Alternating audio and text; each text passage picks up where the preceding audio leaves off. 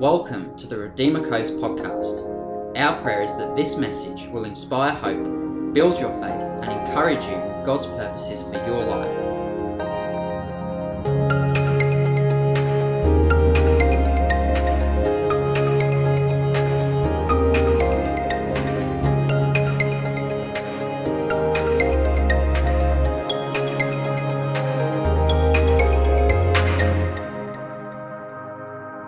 Bibles, please, to 1 Corinthians 13.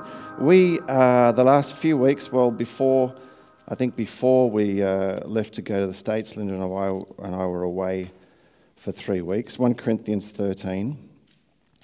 We felt led to start a series on redeeming relationships, and we've been laying a bit of a foundation with Redeemer Coast. We've did some lessons on the Word of God. We did a series on the Holy Spirit.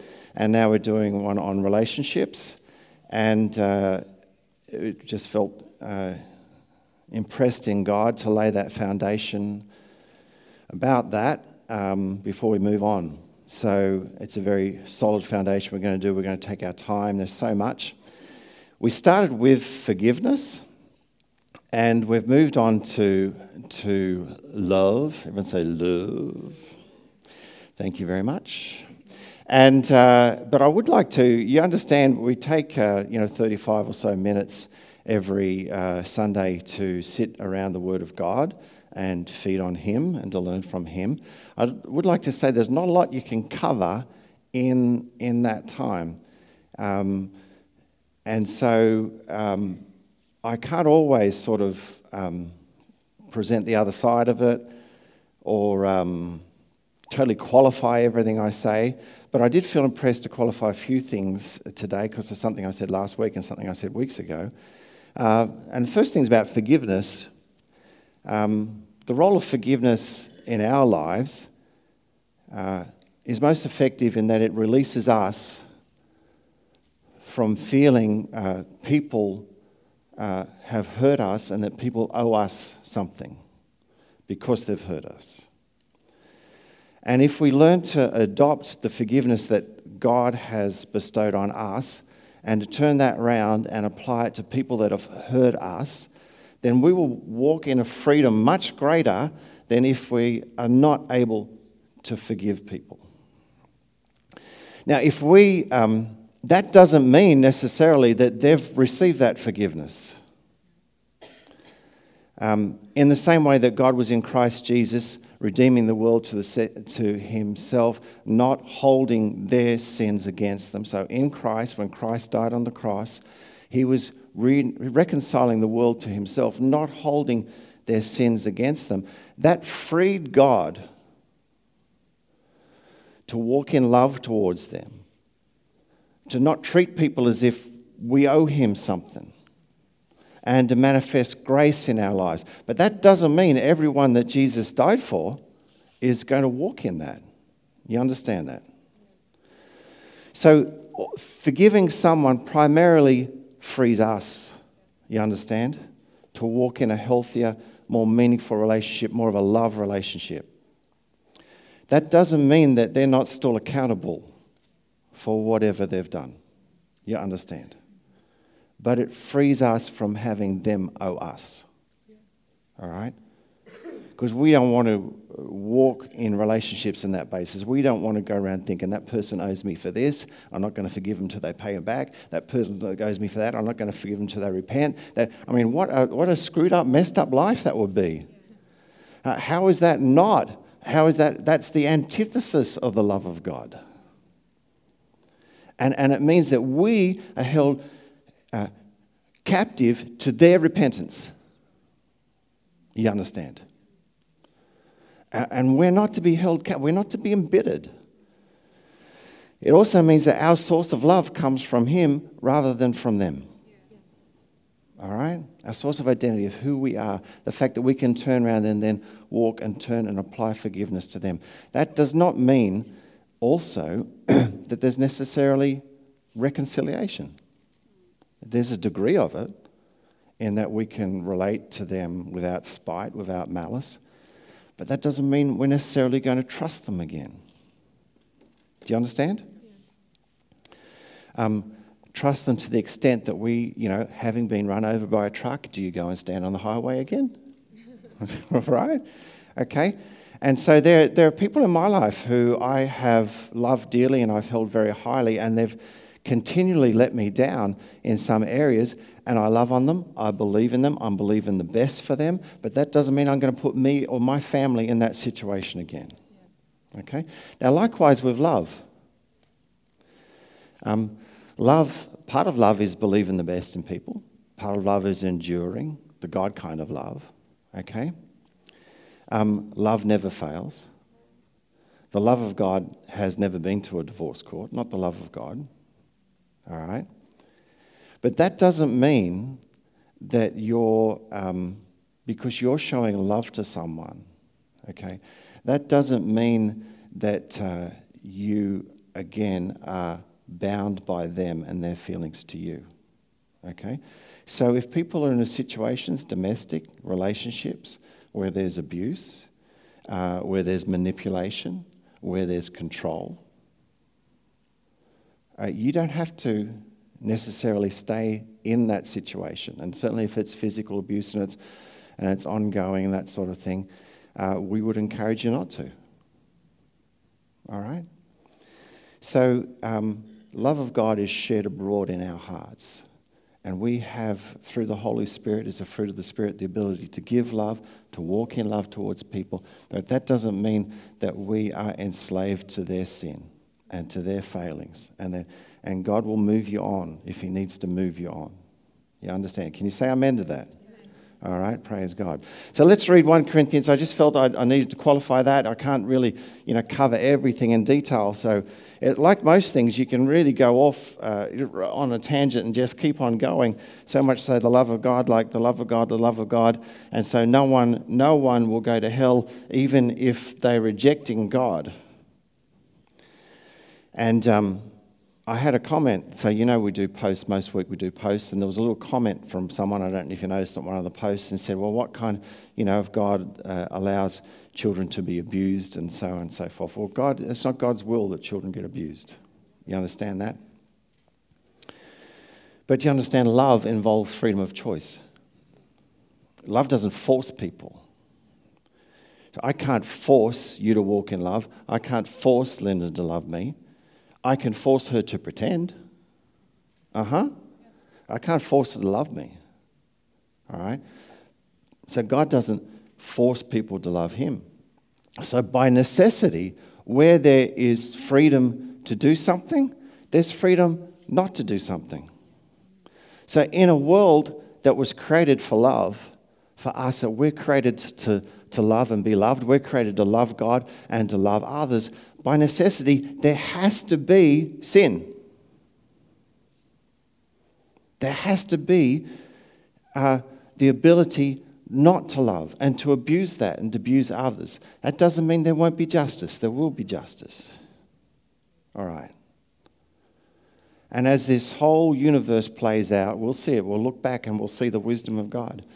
But we need to remember that just as God loves the abused, he loves the abuser. And if any of us have had wayward kids, we've been so blessed with our kids, but I know of others that have had wayward kids. They love them just the same. They love them just the same. True? Amen? And much of the time, loving that will help them turn around. Amen? All right, let's read 1 Corinthians 13. If I speak with the tongues of men and of angels, but do not have love, I have become a noisy gong or a clanging cymbal. If I have the gift of prophecy and know all mysteries and all knowledge, and if I have all faith so as to remove mountains, but do not have love, I am nothing. I find it very interesting that the Apostle Paul is majoring here on love in the middle. 1 Corinthians 13, 1 Corinthians 12 and 14, he talks largely about the gifts of the Spirit and operation of the gifts of the Spirit. And I find it interesting that here he talks about working of miracles, he talks about speaking in tongues of men and angels, and he infers that no matter what operation of the gifts are happening, whatever miracles are happening, if we're not walking and operating in love, we're as good as nothing. I also find it interesting because we're Pentecostal, right? And we get caught up in like, for example, praying in the Spirit. To what extent should that happen in the church? Whether we should do that? Should ladies wear head covering? Should all these things in there? And if you read Corinthians, you can get very confused. Who's got confused? Am I the only one? Now, hang on here. Do ladies have a cover over the head or do they not? Do you speak in tongues in the church or do you not? Do you prophesy in church or do you not? It's very confusing. It is. It's confusing. And it's very hard sometimes to take a step back and have a look at the actual cultural application in Corinthians of that. And if we could go back in time and sit in a church in Corinth and see, we'd probably think, these people are fruity. These people are whacked. That guy there's living with his mother-in-law, and yet then they're all prophesying, and there's miracles, and we think this is wacky. And but just to give you, I hesitate. Just to give you an indicator, did you know, for example, that in Greek medicine, they believed that hair was part of the sexual organs? All right? Especially ladies' hair. Okay? And so because of where they thought the sperm went and where it was stored and because it was hollow, so it was seen as part of the sexual organs. And that's now, so when Paul says that if the ladies to have their hair uncovered, that it's offensive, that's what he's referring to.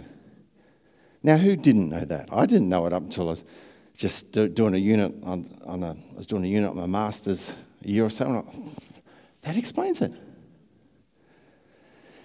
And yet, when you look at it, Paul, the Holy Spirit through Paul, pulls people back all the time, and he says this. He says, "If you are spiritual, you will walk in love." And whatever you do in the church, whatever you do in your family, whatever you do in your life, he says, prophets, if you consider yourself a prophet and do not understand that you're supposed to walk in love, he says, you're not spiritual. Now, I look forward to the day where we have love conferences, don't you? Now, there's nothing wrong with Words of Knowledge conferences or healing conferences. I'm into all of those. But I tell you, we will know that the church is mature when there's a love conference on the Sunshine Coast or in Sydney, and we're all booking tickets to it next year. This is a love conference. Brother, I'm going to learn how to walk in love. We'll know that church has matured when we get excited about love. And instead, we're praying about, how am I going to be led in this? Or what word, and there's nothing wrong with those things. What word am I going to be? 99 times out of 100, maybe not that much, but most of the time, walk in love. Answer to 1,001 questions in any situation is walk in love. Treat them. Love is always desiring the best for the other person in spite of or without taking account as to what they can give back to you. And so the Holy Spirit here starts to describe love. And he goes on and says, if I give all my possessions to feed the poor and I surrender my body to be burned and do not have love, it profits me nothing. And then he does a description of what love looks like in action. This is the Holy Spirit said, this is how you recognize what love looks like. And I find it interesting, if you have a look, he starts with love is patient, and stop there, and goes down to verse 7. He says, bears all things, believes all things, hopes all things, endures all things. So he bookends love, says love is patient. Now that means love puts up with a lot of crap. All right? Love, and without changing. All right? So he just keeps on loving that person when everything looks like it's going the wrong way. Love, the God kind of love, will still not change in that aspect towards that person. And then he describes that love is kind. Love is kind, not jealous, does not brag, is not arrogant, not acting unbecomingly, doesn't seek its own. It does not take into account wrong suffered. It does not rejoice in righteousness, but rejoices in the truth. And all those things are what love does when opposition comes against it. And then he goes back and he says, it's prepared to bear all things, it's prepared to believe the best, believe all things, and it hopes all things, and endures all things. Well, that tells me this. That tells me that in our life, there's going to be a lot of things that come and oppose the love of God in our life, that work against the love of God in our life. Now, who knows that not every morning when you wake up, you're an angel? Or perhaps at the end of the day. So there's things that are going to oppose the love of God in our life, working in our life. Jesus said in John chapter 13, when he was summing up his ministry, and he takes the disciples aside towards the end of his earthly life, and he recounts the important things. Who knows, he didn't talk about healing. He didn't talk about tongues interpretation. He didn't talk about prophecy. Didn't talk about signs and wonders. Didn't talk about gold falling from the sky and fillings. Didn't talk about anything like that. He majored on two things. One, being led by the Holy Spirit. And two, walking in love. And at the start of it, he gave his commandment, which sums up all the Old Testament, sums up all the commandments. And he says, this is my commandment that I give to you, that you love one another as I have loved you. In this, they will know that you are my disciples. In this, they will know that you are following in my footsteps, that you look like me. In this, when you love one another as I have loved you, you'll look like me. You'll go into situations and you'll act like I would act. They'll know you're disciples. That tells me a couple of things. One, it tells me number one step to evangelism is to treat people in love. True? Number one step. Number two, it tells me that there's different types of love. Because he says, this is my commandment that I give unto you, that you will love one another as I have loved you. Now, if there weren't different types of love or different ways of understanding and looking at love, then he wouldn't have to qualify that by saying, as I have loved you, would I? It would just be love. There's just love. There's love. Now, I know there's different types of love because I've seen Sleepless in Seattle. Who's seen Sleepless in Seattle? There's a poster in Sleepless in Seattle, and it's like, is it Hanks, Tom Hanks? He's standing there, and he's looking at Meg Ryan. Any movie that's got Tom Hanks and Meg Ryan is a good movie. Do I get an amen? Thank you very much. All right? Thank you, Chloe. You were blessed. All right. Now, Tom Hanks, he's had a different experience in his life about his wife's died and all that sort of stuff. You know the story. And you look at this poster, and he's sitting there, and his question he's asking on his face is, is this real? Can I ever love again? And she's sitting there. She's never really had love, right? And she's sitting there, and the fan is blowing her hair back like this. And she's like, I found love. I found love. She's in for a rude shock. They get married. Don't you know she's in her for a rude shock? She is. She's in for a... See, all the married people said, amen. She's in for a rude shock. Okay. Nudge the husband next year. She's in for a rude shock about what love is. Because there's the type of love that the world has, and there's the type of love that God has. The Bible says the love of God is shed abroad in our heart by the Holy Spirit. When we receive the Holy Spirit, when we're born again, we receive the nature of God. It's in us. If you're born again, it's very hard for you to say, I hate someone. Try it sometime. You'll feel the Holy Spirit within you. Go, it doesn't feel right. It's very hard to gossip about someone if the Holy Spirit, the love of God, is shed abroad in your heart. In Galatians, it says the fruits of the Spirit are, and it starts with Love, joy, peace, long-suffering, gentleness, meekness, temperance, faith. Against such there is no law. It starts with, so often happens with the Bible, with the Word of God, the most important one, love. It's a fruit of the Holy Spirit working in us. It's a different type of love to what the world has. N.T. Wright, he's an Anglican bishop. I think he's still a bishop in England. He tells a story about another bishop, a Catholic bishop, who tells a story. So I'm telling a story about N.T. Wright's story, about another bishop's story who's telling a story. Follow that? It's got to be true. No, I've read it in a book. That's two things. He tells a story that this bishop, a Catholic bishop, tells about these three boys that come into the confessional, and they thought they'll provoke this priest, and they start listing all these things that they've done wrong. They just keep listing all these things, and the first one comes in, does it. Second one comes in, does it. And third one comes in, and by the end of it, the priest is starting to get the idea here. So he stops the boy, and he says to him, "Son, go out of the confessional down. I want you to kneel down in front of the cross of Jesus." And of course, like every good Catholic church, there's a cross. There's a cross with Jesus still on it, nails in his hand. He says, "I want you to tell Jesus.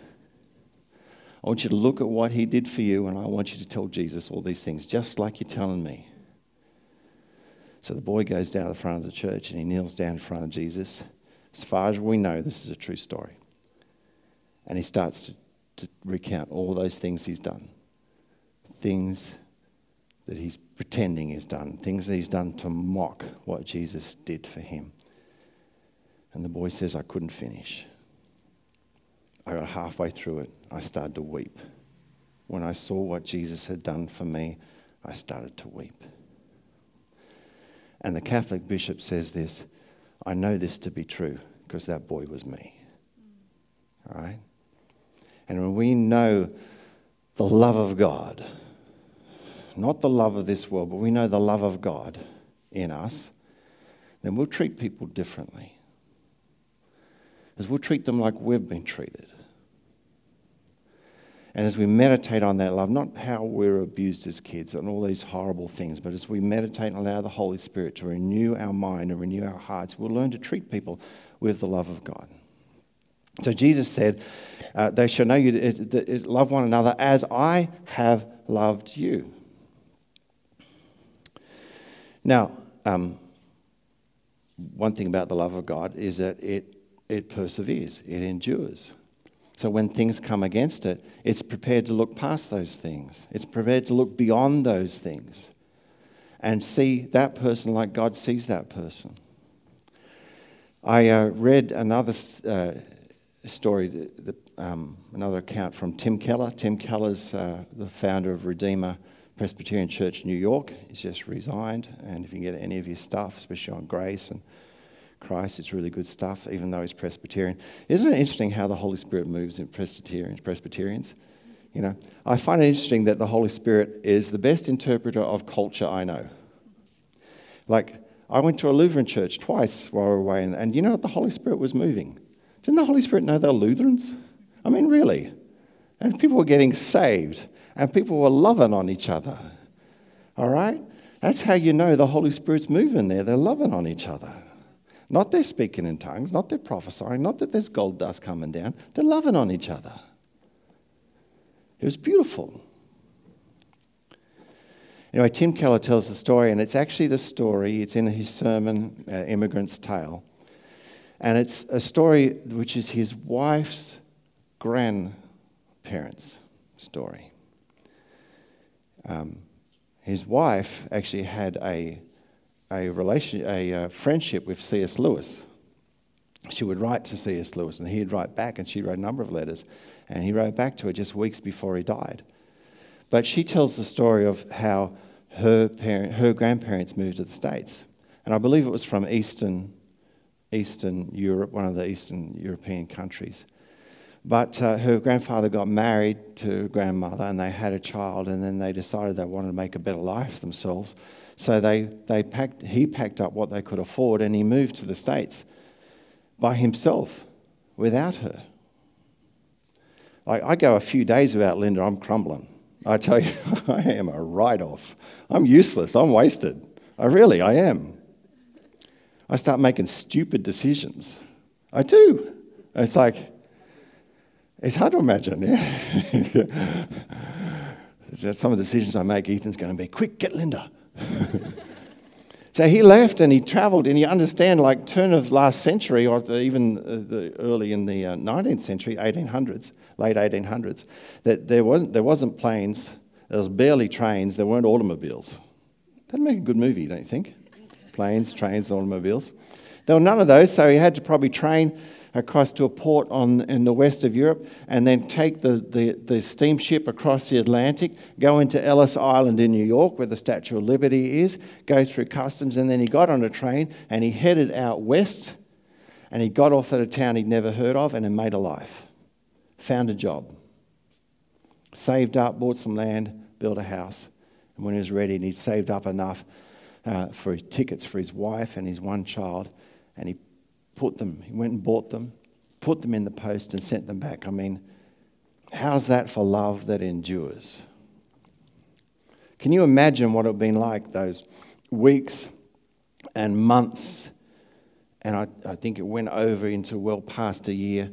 And to get contact between each other would be months.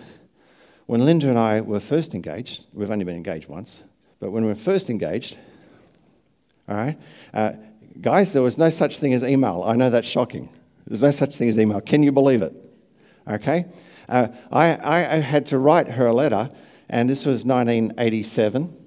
We're living in Canberra, 1987. I had to write her a letter, and then you go and you put the stamp. See, stamp is one of the things you lick. You put that on it. All right, you put it on this, and you'd write on the envelope, and you'd put it in the mail, and you send it to her. And it would take over a week to get to New Zealand. It would go, I don't know why, it's a 3-hour flight, but it would take a week to get to New Zealand. And of course, then she'd get it, and she'd open it. What you do is you get a little knife, and you open the top, and there's a letter in there, paper, you read it. And she'd read it, and then, of course, Linda's never rushed about anything, those of you who know her. So a few days later, or a week later, she'd write, it'd be 3 weeks before I heard back from her. Who knows, that just won't do. So I had to call her. Now, we've got a phone. Linda's been on the phone a couple of times to her dad this week in the States, and we've got this thing, $2 extra a month. It's like unlimited hours to America, but it was like dollars a minute. Like $5 a minute. Can you imagine what my phone bill was like? I'm talking like $500, $600, $700. That's about $50,000 in today's dollars. I was a teacher, I was on $20,000 a year. Less, I think, less. Like $16,000, $17,000. We had a $600, $700 phone bill. Go and ask the guy at CCC. What's his name? One of the pastors there. He was my flatmate there. He opened it. Talk about phone shock. Can you imagine these guys? He's months and months, and finally she gets a letter from him. It's going, I found a place to live, and then there's 6 months, 12 months later, she gets another letter, and in that letter, this is his wife, is the tickets, the transatlantic tickets, some money to catch a train, and the name of the town she had to go to. So she sells everything, says her farewell, grabs her child. That would have taken weeks, goes across Europe, gets on this slow boat to the Atlantic. True story. This is Tim Keller's wife's grandparents. Goes into Ellis Island, goes through the immigration there, gets on a train and goes west. And as she's pulling into this train, can you imagine it? Can you imagine how nervous she was? Linda and I told some of you a story. Linda and I were engaged after 9 days. We met in 9 days. She was over here, over in Australia on a conference. Actually, I asked her after 5 or 6 days, I can't remember, and she said yes eventually. She hadn't met my parents, so we didn't announce it for 9 days. You don't want to rush into these things. All right? Now, when she went back to New Zealand, I do not recommend that, right? I do not recommend that, okay? Anyone else? Do not recommend that, okay? And she went back, and why am I telling this? Oh, yeah. I was so nervous. I was working for C3, Christian City Church back then. When I say working, I wasn't getting any money. I was just doing the work. So I had to go and get a job putting fiberglass in one of the tall buildings that's in the middle of Canberra. And I loved that job because I could put on Jenny Grind on my earphones, Christian songs, and all day I'd just be putting fiberglass in there, you know. But it was like 6-8 weeks before I had enough money, one, to buy the engagement ring, and two, to buy the ticket over. Now, when you've only known someone for 9 days, you forget what they look like. You do. But don't worry, I had a cure for this. I had a photo of her, and I put it under my pillow.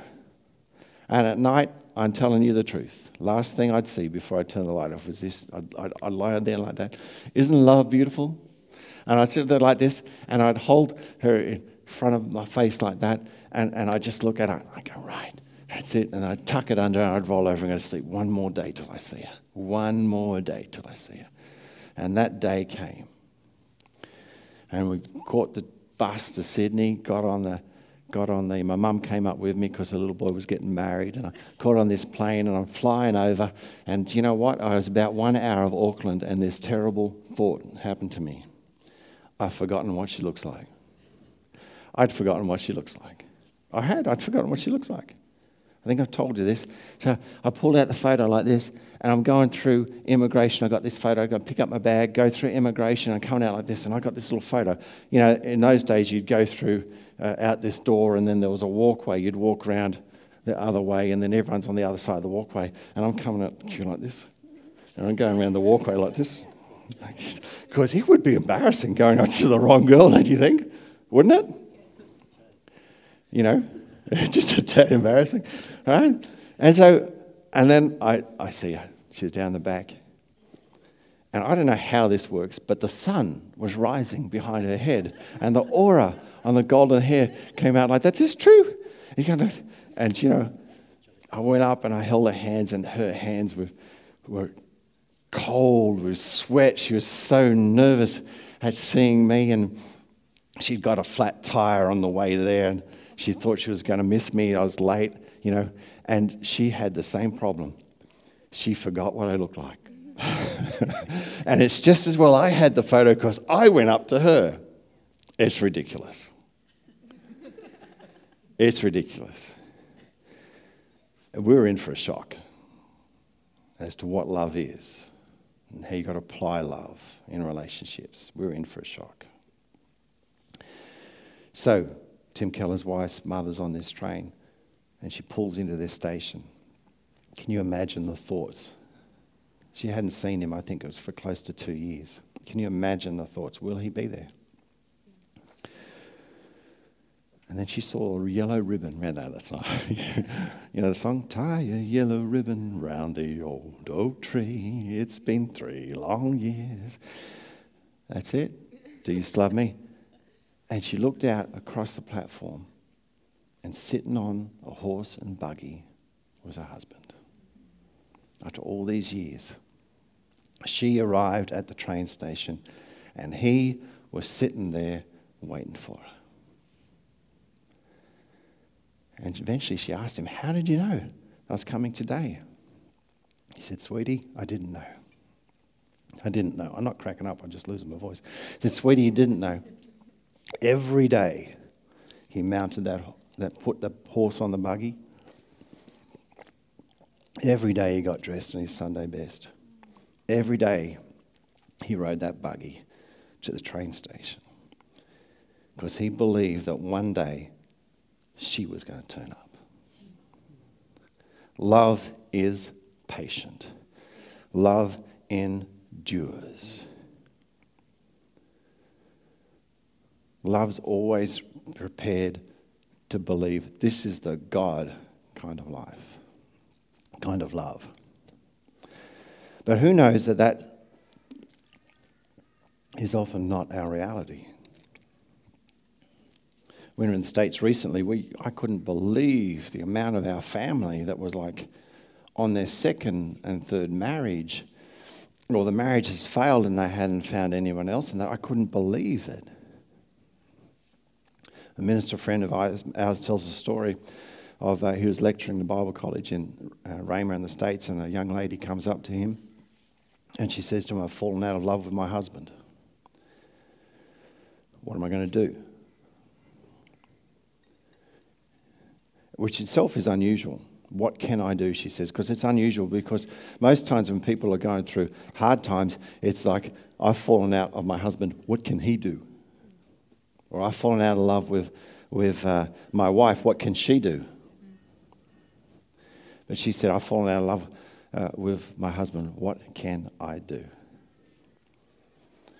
And he said, I'm used to just saying, well, I'll pray for you, I'll pray for you. And he said, that bugged me because I'd heard it that often. He said, I'm going to get in the Word, I'm going to pray, I'm going to get back to you. And he says he went into the Word, he said, I didn't find anywhere in the Word where it says you can fall out of love. Didn't find anywhere. Now you would think, because it's such an important topic, that if you're just going to fall out of love, like you're falling out of a helicopter. I don't know where I got that picture. Like all of a sudden, boop, boop, trip over, bang. I'm out of love. You wake up one morning, I'm out of love. You think that would be in there, wouldn't you? You'd think it would be in there. And yet we have lots of people, I'm not just talking about marriage, all sorts of relationships, where they come to a point they realize, I no longer love this person. I no longer love this person. So he said, I got stuck into the Word. He said, I didn't find one time where it says you can fall out of love. He says, what I did find is the Bible says your love can wax cold, or your love can wane cold, and you can leave your first love. And there's assaults on our love life. There's always assaults on our relationships. Jesus said, in the end times, there'll be a great falling away where people will find it hard to love because of the great iniquity in the world. And their love will, one translation says, it'll wax cold, it'll wane cold. The word there means that there'll be a chilling effect on love, like this cool breeze will blow on this candle till the flame flickers and dies. And Jesus identified the iniquity that is in the world.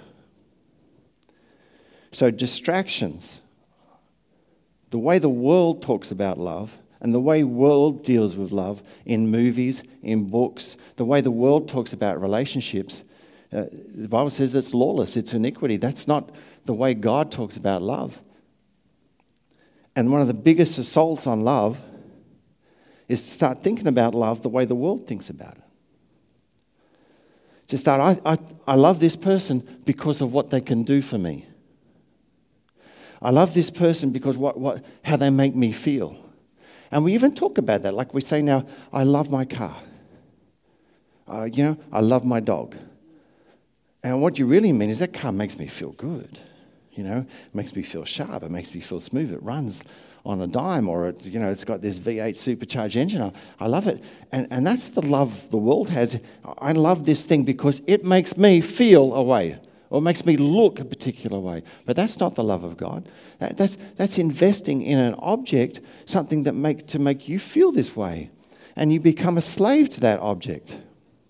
And we become so entrenched in that way of viewing love that when this person stops making us feel good or look good, then all of a sudden we wake up and we think we're falling out of love. But it wasn't love. Not the God kind of love. And Jesus said to look at love the way the world, because of the iniquity that the world has, and he's talking about believers, they'll fall away. And then in Revelations 2, Jesus addresses the church in Ephesus, and the church in Ephesus is going strong. He says, you're doing all the right, you're doing this, you hate wrong doctrine, you're doing this and you're doing that. He says, but this I have against you, that you have left your first love. You've left your first love. So the Bible tells at least two ways that we can abandon the love of God in our life. One, start thinking about love like the world thinks about it. Start looking at love as, so I'm going to love on this person if they can supply me a good feeling, or if they look good, or if they cook a good meal.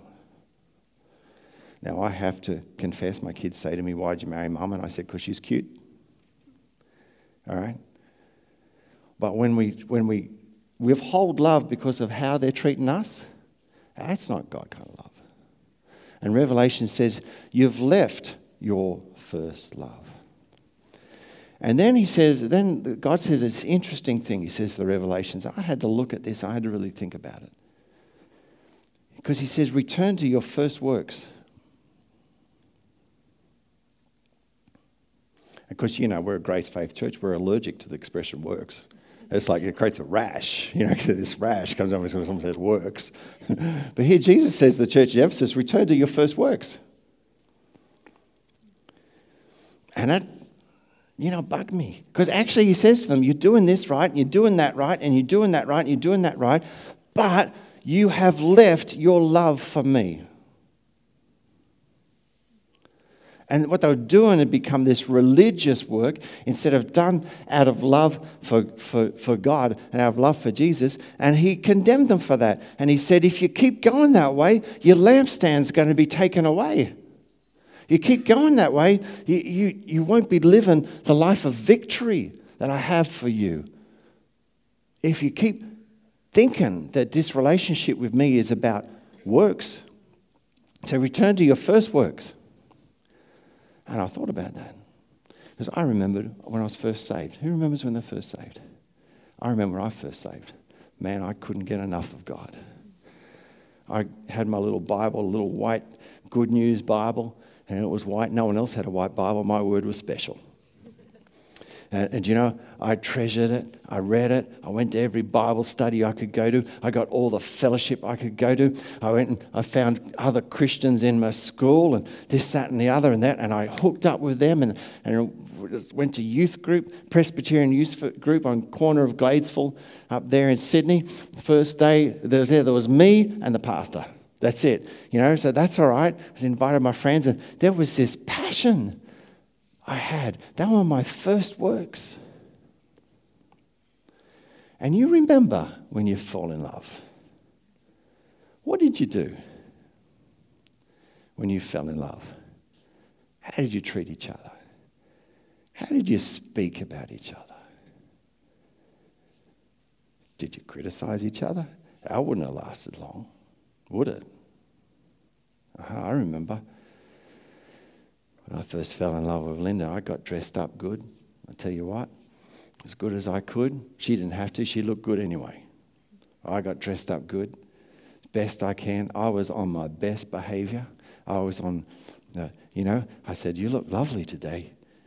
Linda, I didn't have the T.L. Osborne accent when I said it, but that's all right. I said, you look lovely today. She said, thank you, And I was on, and I invited her out to dinner. I phoned her up. I said, would you like to come out with me for a meal? She said no. She did. She said no. But did I let that stop me? No. I invite her out again. Jesus said, return to your first works. Return to your first works. How did you treat them? Did you criticize them? Our first date, she was so nervous. I think there was those round potatoes on the plate like that. We're on the lakeside in Canberra out there, and she tried to put a fork on it and went, pew! She was so nervous. But she valued and she honoured that. And if we're to return to our first love that we had for God, we need to think about what we did when we were so thankful for Him saving us. When we were so thankful how we honoured Him and we spoke about Him in reverence terms about how good God has been for me. And the church in Ephesus, apparently they got so caught up with religion that they had left their first love. The love of God needs to be nurtured. The love of God needs to be protected in our life. If we're to have this love of God, We need to honor it. We need to value it. We need to not let the world corrupt it. We need to treasure the pure love of God. And we need to act like it. So this minister friend of mine said, he phoned up the little girl. He said, come and talk to me. So she came in, sat in the office at Ramo, and she said to him, what is it? What do I have to do? And he said to her, do you remember what it was like when you were first dating? She said, yeah, I remember. Remember what it was like when you're first dating? Just pretend you're first dating. Just act like you're first dating. Act like that he's the best thing since sliced bread. He said, can you do that? She said, I can do that.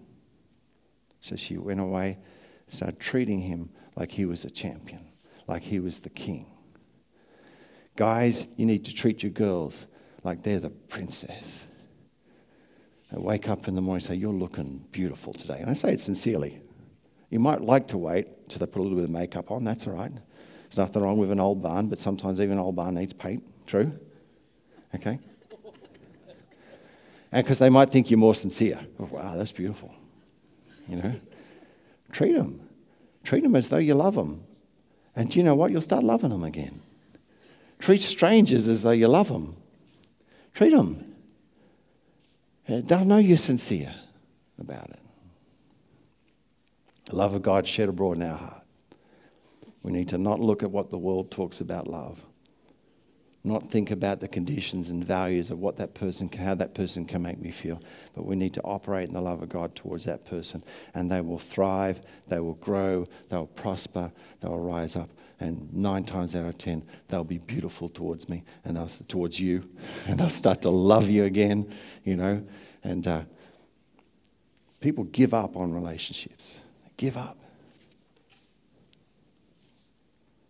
We're not to give up on our spouses. We're not to give up on our children. Not to give up on our friends. Remember one time we were having a Barney, man. We were having a big Barney, Linda and I. Huge Barney. We just couldn't resolve it. It was going for like an hour and a half. It was on and on and on. And we'd got to the stage where I'd got to the stage and she'd got to the stage. We were going to stand here and have this Barney till we worked it out. But we couldn't work it out. I remember she was sitting on the bed. This was at our house in the hinterland. She was sitting on bed. I looked at her. And I remembered the girl I fell in love with. You know, the other day was Lauren's, my eldest's birthday, 25, and Linda pulled out all these photos of when the kids and movies. And we sat there and looked at it, and I looked at this beautiful person. I thought, I fell in love with that girl. She's beautiful. And so she's sitting on the bed. She's crying. I'm crying. This is when we're having this fight. And I said to her, honey, I want this to work. And she broke down. She said, I want it to work too. I want it to work too. And that changed everything. We still had to sort through stuff, but if I knew that she loved me and she just wanted this to work, and she knew I loved her and I wanted it to work. And you know, when you're first dating, the first love is you want it to work, don't you? You do everything to make it work. So let's take our opportunity this week to fall in love with God again. Amen? Fall in love with Him again. Take that time. Get up early. Get up early. Or stay late, or just go for that walk and talk to Him and just fall in love with Him.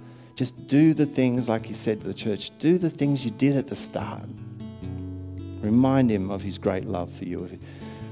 And He'll remind you of the forgiveness and the love He has for you. Thank you for listening. We trust that you've been encouraged by the message. Please consider leaving a review and subscribing to receive new content. For more information about Redeemer Coast, visit www.redeemercoast.com or find us on social media where our handles are @Redeemer Coast. Until next time.